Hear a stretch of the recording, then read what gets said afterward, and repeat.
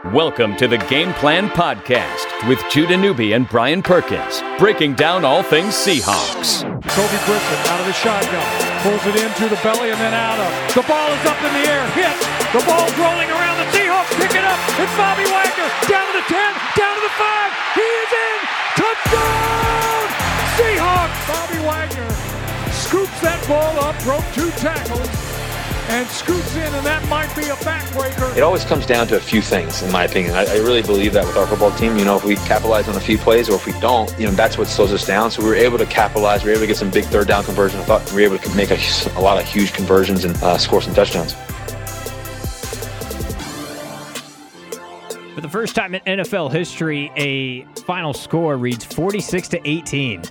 And that's the case when the Seahawks beat the Indianapolis Colts on Sunday Night Football. The Seahawks improve to 2-2 on the young season. They visit the 3-1 Los Angeles Rams next week before hitting a bye in week number 6. Welcome back to the Game Plan Podcast alongside Brian Perkins. I'm Judah Newby. So much to get to, so many takeaways from this one.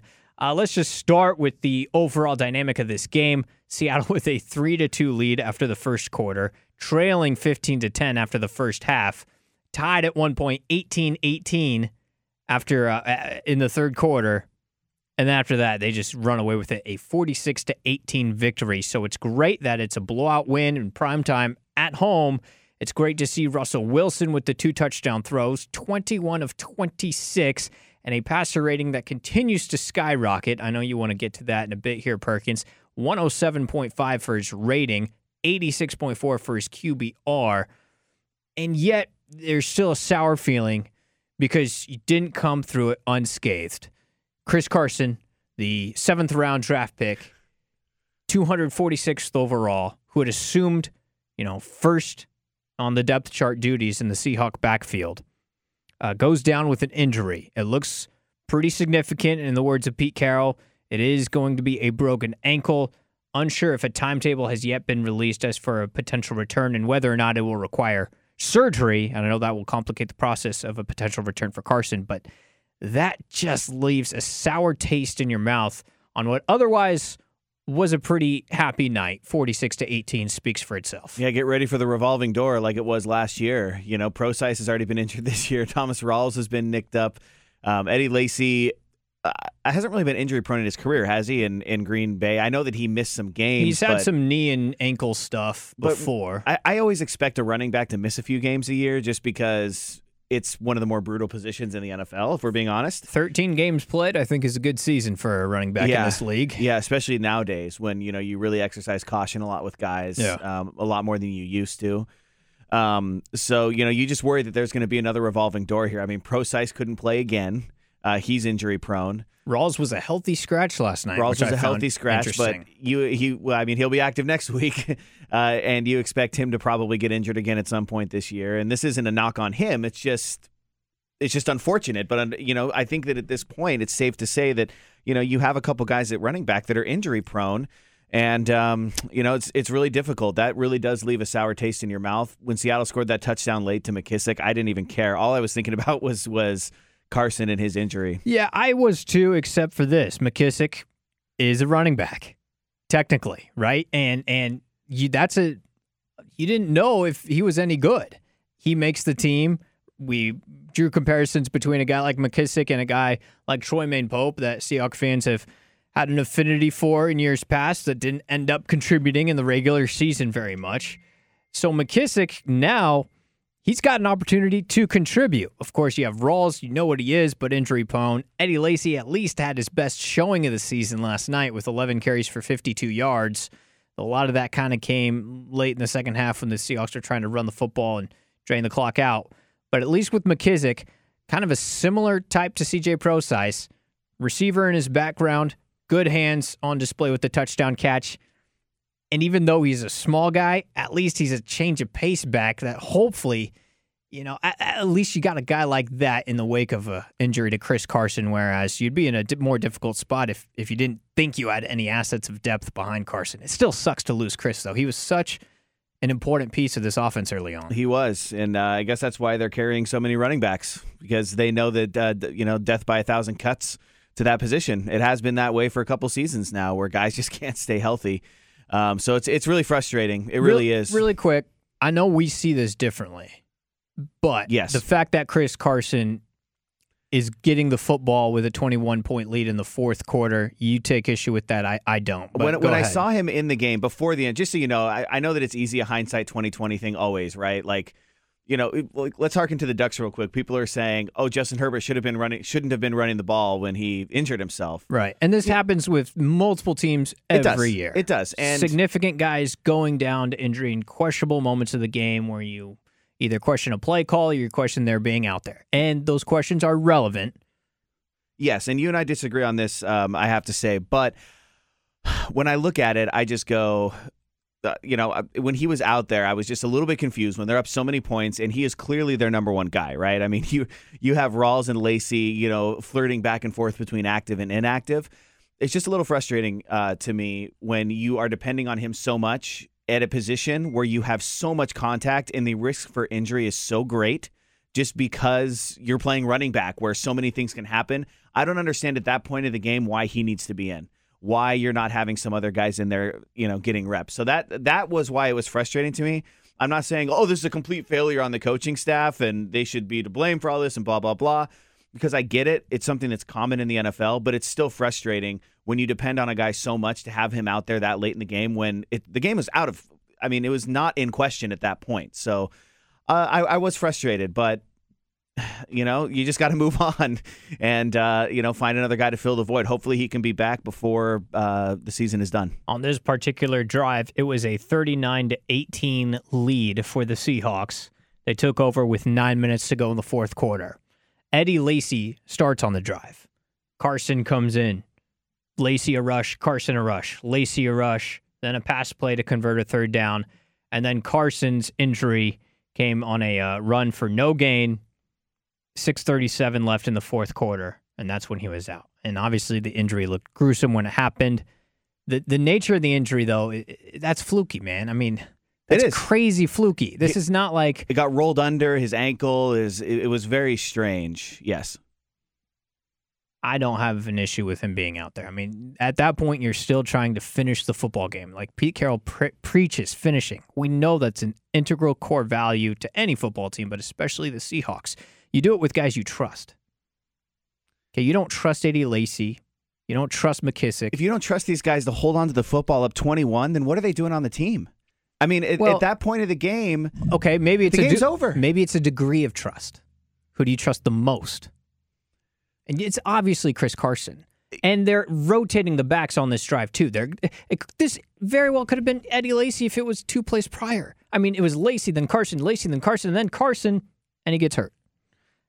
It's so fluky that, 21-point lead, fourth quarter, yes. But my first thought there is not, Carson might get hurt. Let's keep him on the bench. It's let's finish this game because this is a game where you're trying to reinforce your identity, right? And you do it by pounding the football with your best guy to finish the game. I don't have an issue with it.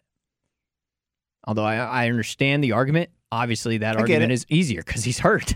well, I mean, I get it. Would you be making the same argument if he was healthy? Yeah, I mean, it's not uncommon. I'm a big, if you're up big in any sport, take out your best guys because I don't want to see injuries. Right. When LeBron James and the Cavaliers are up 25 points in the fourth and he's still in the game, I'm like, what are you doing right now? Why are you doing this?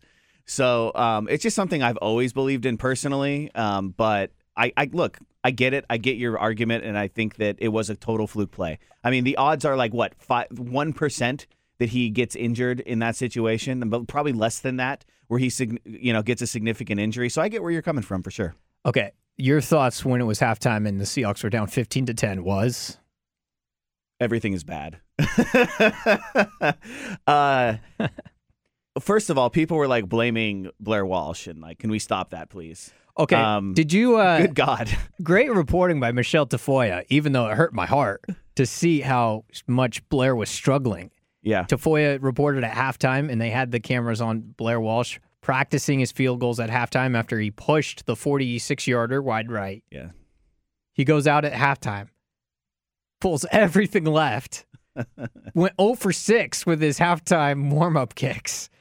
I mean, how bad do you feel for the guy? At least they blew it open in the second half that he can regain his form with some extra points. But is that a thing? I mean, Blair Walsh, he doesn't look that good. It was his first miss of the season. I mean, it was just funny because he missed the extra point, I know, against San Francisco.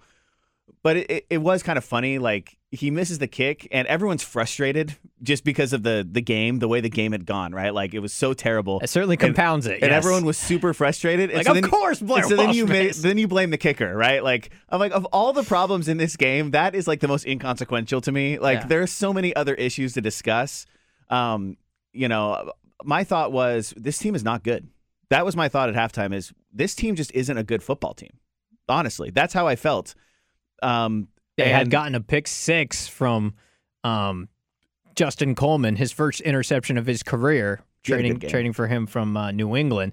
And that was the only reason the Seahawks were in that spot to begin with. Their only touchdown of the first half was that pick 6.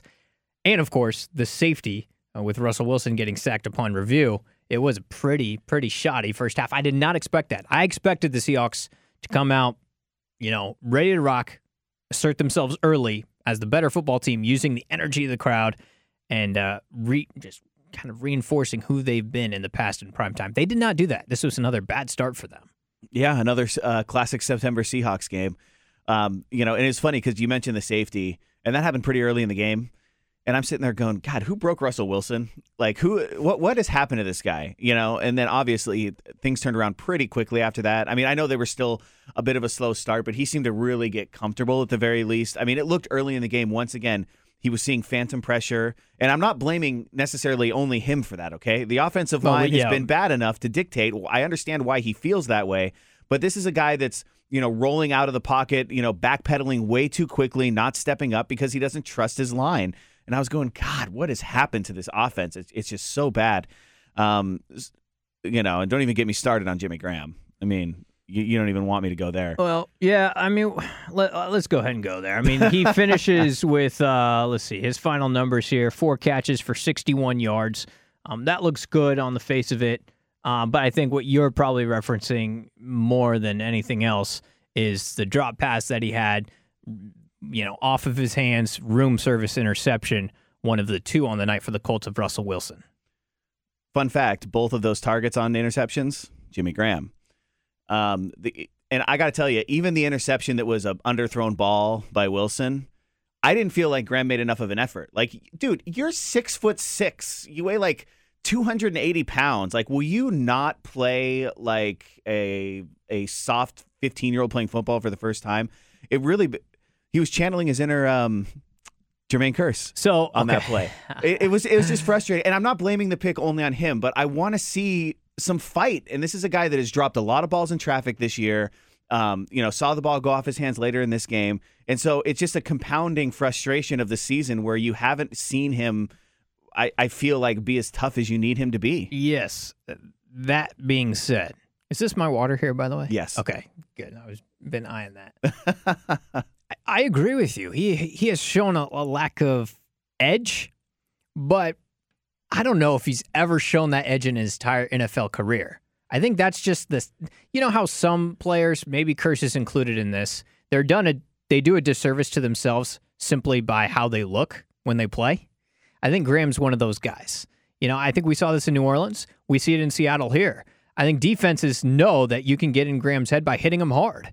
And hitting him hard over the middle. Even the catch that he had, he got crunched on the lower part of his leg there.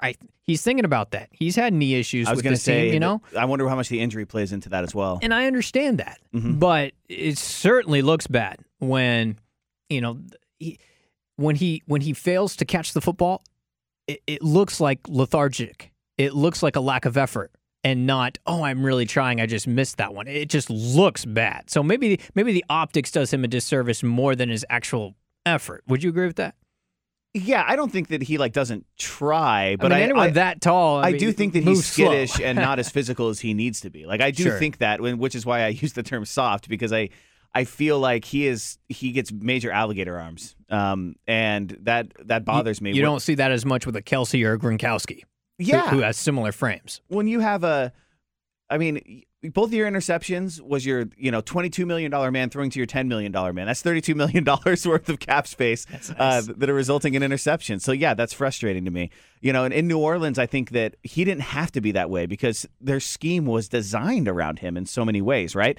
You had so many weapons there, too, when he was in his prime that Jimmy Graham was open a lot or in one-on-one situations with guys that are like 5'10" trying to guard him out there. So Sean Payton as a play caller, Darrell Bevell as a play caller. Well, it's just a different scheme, right? It's a different system. Like the Seattle does not necessarily design things around Jimmy Graham and design ways for him to get open. They expect him to make 50-50 ball catches a lot of the time. That's a good point. And that is just not something that he did in New Orleans. So I think that we're just learning that he's a really talented guy who is coming off of an injury, and who knows how much that's affected his speed and all these things. But if you're asking him to make a lot of plays in traffic, to catch a ball over the middle with, a safety bearing down or something like that, I just don't know if you can expect him to make those plays. All right, so Russell Wilson's second half against the Titans, outstanding. A lot of it came when the team was trying to come back from 2 possession deficits. First half against the Colts, not a lot there, feeling the pressure, understandably so. Offense just wasn't performing very well as a whole. Second half, though, major different story, including the 23-yard touchdown run up the middle, which me included got every Seahawks fan really hyped, energized, kind of redialed in everybody's focus. The fire that he showed on the sideline after that run. He looked so good, too, running the ball, didn't he? He looked really good. Looked 100%, which is great. And dove for the goal line, and very glad. Disappointing that Pete Carroll had to waste a challenge. Seriously, right? I was so frustrated. Like the ref was in perfect position. Both of them. How do you miss that play? Very frustrating. That was frustrating. But regardless, it doesn't come back to bite the Seahawks. Great numbers for Wilson. We mentioned earlier the passer rating of 107.5, 21 of 26 in this game, 2 touchdowns, the 2 interceptions, one of which wasn't his fault, for 295 yards, was sacked 3 times, and of course had the rushing touchdown. This guy, he's still really, really good, and it's just nice to see when he's playing well, even though if it's for a half here and a half there. We haven't seen it over a full game stretch, but, nice to see, especially in the second half. Well, and when you look in the second half and you found their success, what was he doing? Running the football when guys weren't open, making smart decisions. You know what else he was doing? Staying in the pocket. Like, he was delivering, like, he looked more comfortable, didn't he, in the second half? Like, even the touchdown pass at the end of the game when, the great catch by McKissick. What an adjustment, by the way, to make that catch. Wilson stayed in the pocket. And the offensive line was better in this game. They were better. In the second half, they were just downright good. They were. And, but he wasn't hearing the phantom, we talked about the phantom footsteps, right? Sure. He wasn't hearing those in the second half. He seemed, at least, to be very comfortable, in the pocket, and Doug Baldwin looked good. So, I do feel better about the offense, I guess. But once again, it's a little grain of salty just because it's the Colts. It's the Colts. Their best pass rusher is Jabal Sheard, who had an impact in the first half of this game. But you're not going to face a lot of opponents whose their best pass rusher is going to be a Jabal Sheard. The Rams next week are going to be even tougher. That being said, the offensive line had their best half of football in the second half against Indy, both opening up running lanes and pass protection. The result was the offense was on fire in the second half. Is it oversimplifying it to say if the offensive line plays well, this offense will play well? Because I think that's the truth. There's a lot to be said about that. I don't think whenever Russell Wilson plays poorly, it's always correlated to pressure. Yeah. He never plays poorly when he actually has time to sit back there and throw. And it's whether that pressure is real or not. If there's pressure all throughout the game, it's going to get to him and get to his head, even when there isn't pressure. But, I don't know how you feel. How do you feel about after this game? Like, how do you feel about the team now? Well, I expected a blowout win. You and I both did. You had 34-10. I had 34-13. Yeah, and I'm glad that the defense was able to have a couple of turnover touchdowns. That reminded me of 2013, 2012 type defenses. The pick sixes, the scoop and score. It was very 2012, 2013. Where like slow, and then like just freaking floodgates. Avalanche. Yeah, floodgates. And it reminded me of the Carolina Sunday night game that I anticipated it would have that type of feel. Blowout wins in prime time at home. The Saints game of 2013, right, where they just Michael Bennett's scoop and score in that game. Like, it had that kind of feel going into it, and I'm glad that showed. But that being said, since I expected it, I'm not all that surprised. My expectations haven't really all changed that much. And to be honest, through 4 weeks of the season, my expectations and my reaction hasn't changed all that much. I mean, they're 2-2, and I thought they'd be 3-1 because I thought they'd beat the Titans on the road. Yes. But it was a tough spot, tough conditions. And they're like the rest of the league is 2-2. I get it. And there's so many weird things going on in the NFL anyway, right? Yeah. Every team has warts. Every team has flaws, even these ridiculous-looking Patriots. All right, both teams that played in the Super Bowl last year, what'd they do this weekend? The Falcons lost at home to the Bills. The Patriots lost at home to the struggling Panthers. The Patriots have the same record as the Jets? Yeah. I guess my biggest takeaway is less on the Seahawks and how good do we think the LA Rams are, because that's who the Seahawks get next week. And the Rams just rocked right into Arlington and pulled out a win over the Cowboys and are 3-1. Yeah, and that's a road game, right, for Seattle? Yes. Yeah, so, I don't know. We'll talk about it more Friday, but, that game doesn't necessarily seem like the slam dunk it might have been, when you start the year. But I'm with you. My expectations have not changed one way or another. I still feel like there's a lot to see from this team. For me to be convinced that they are going to be good enough to get to a Super Bowl and win, there is a lot that needs to be said here, Well, so a lot. I know me and you didn't think they'd go to the Super Bowl this year, and I still feel that way because of the offensive line. Don't take too much from beating up on the Colts in the second half in prime time. Losing Carson, I think, is a real thing. It is. So what do you have in Rawls and Lacey? Yeah. And McKissick. I mean, that's and maybe Procise. But maybe tailor the offense a little bit. Procise and McKissick are receiving weapons. They just are. So that could be fun. This feels like still like a divisional round team right now. It does. That's what it feels like. Feels like last year. A little bit. But so we kind of just leave the game going, cool, they won. Yeah. But I think that's fair, At least they won. I mean, at half, I was seriously concerned. If they would have lost, I think we would have been questioning playoff capabilities of this team. Oh, yeah, without a doubt. Since especially they with won, the Rams sitting at 3-1. Since they won, our expectations of divisional round, maybe title game, I think those remain intact, but still a lot of questions. Next week, they visit Sean McVay and the LA Rams. Then it's a bye week. For Brian Perkins, I'm Judah Newby. We'll be back again later this week. Game Plan Podcast, 1029thegame.com.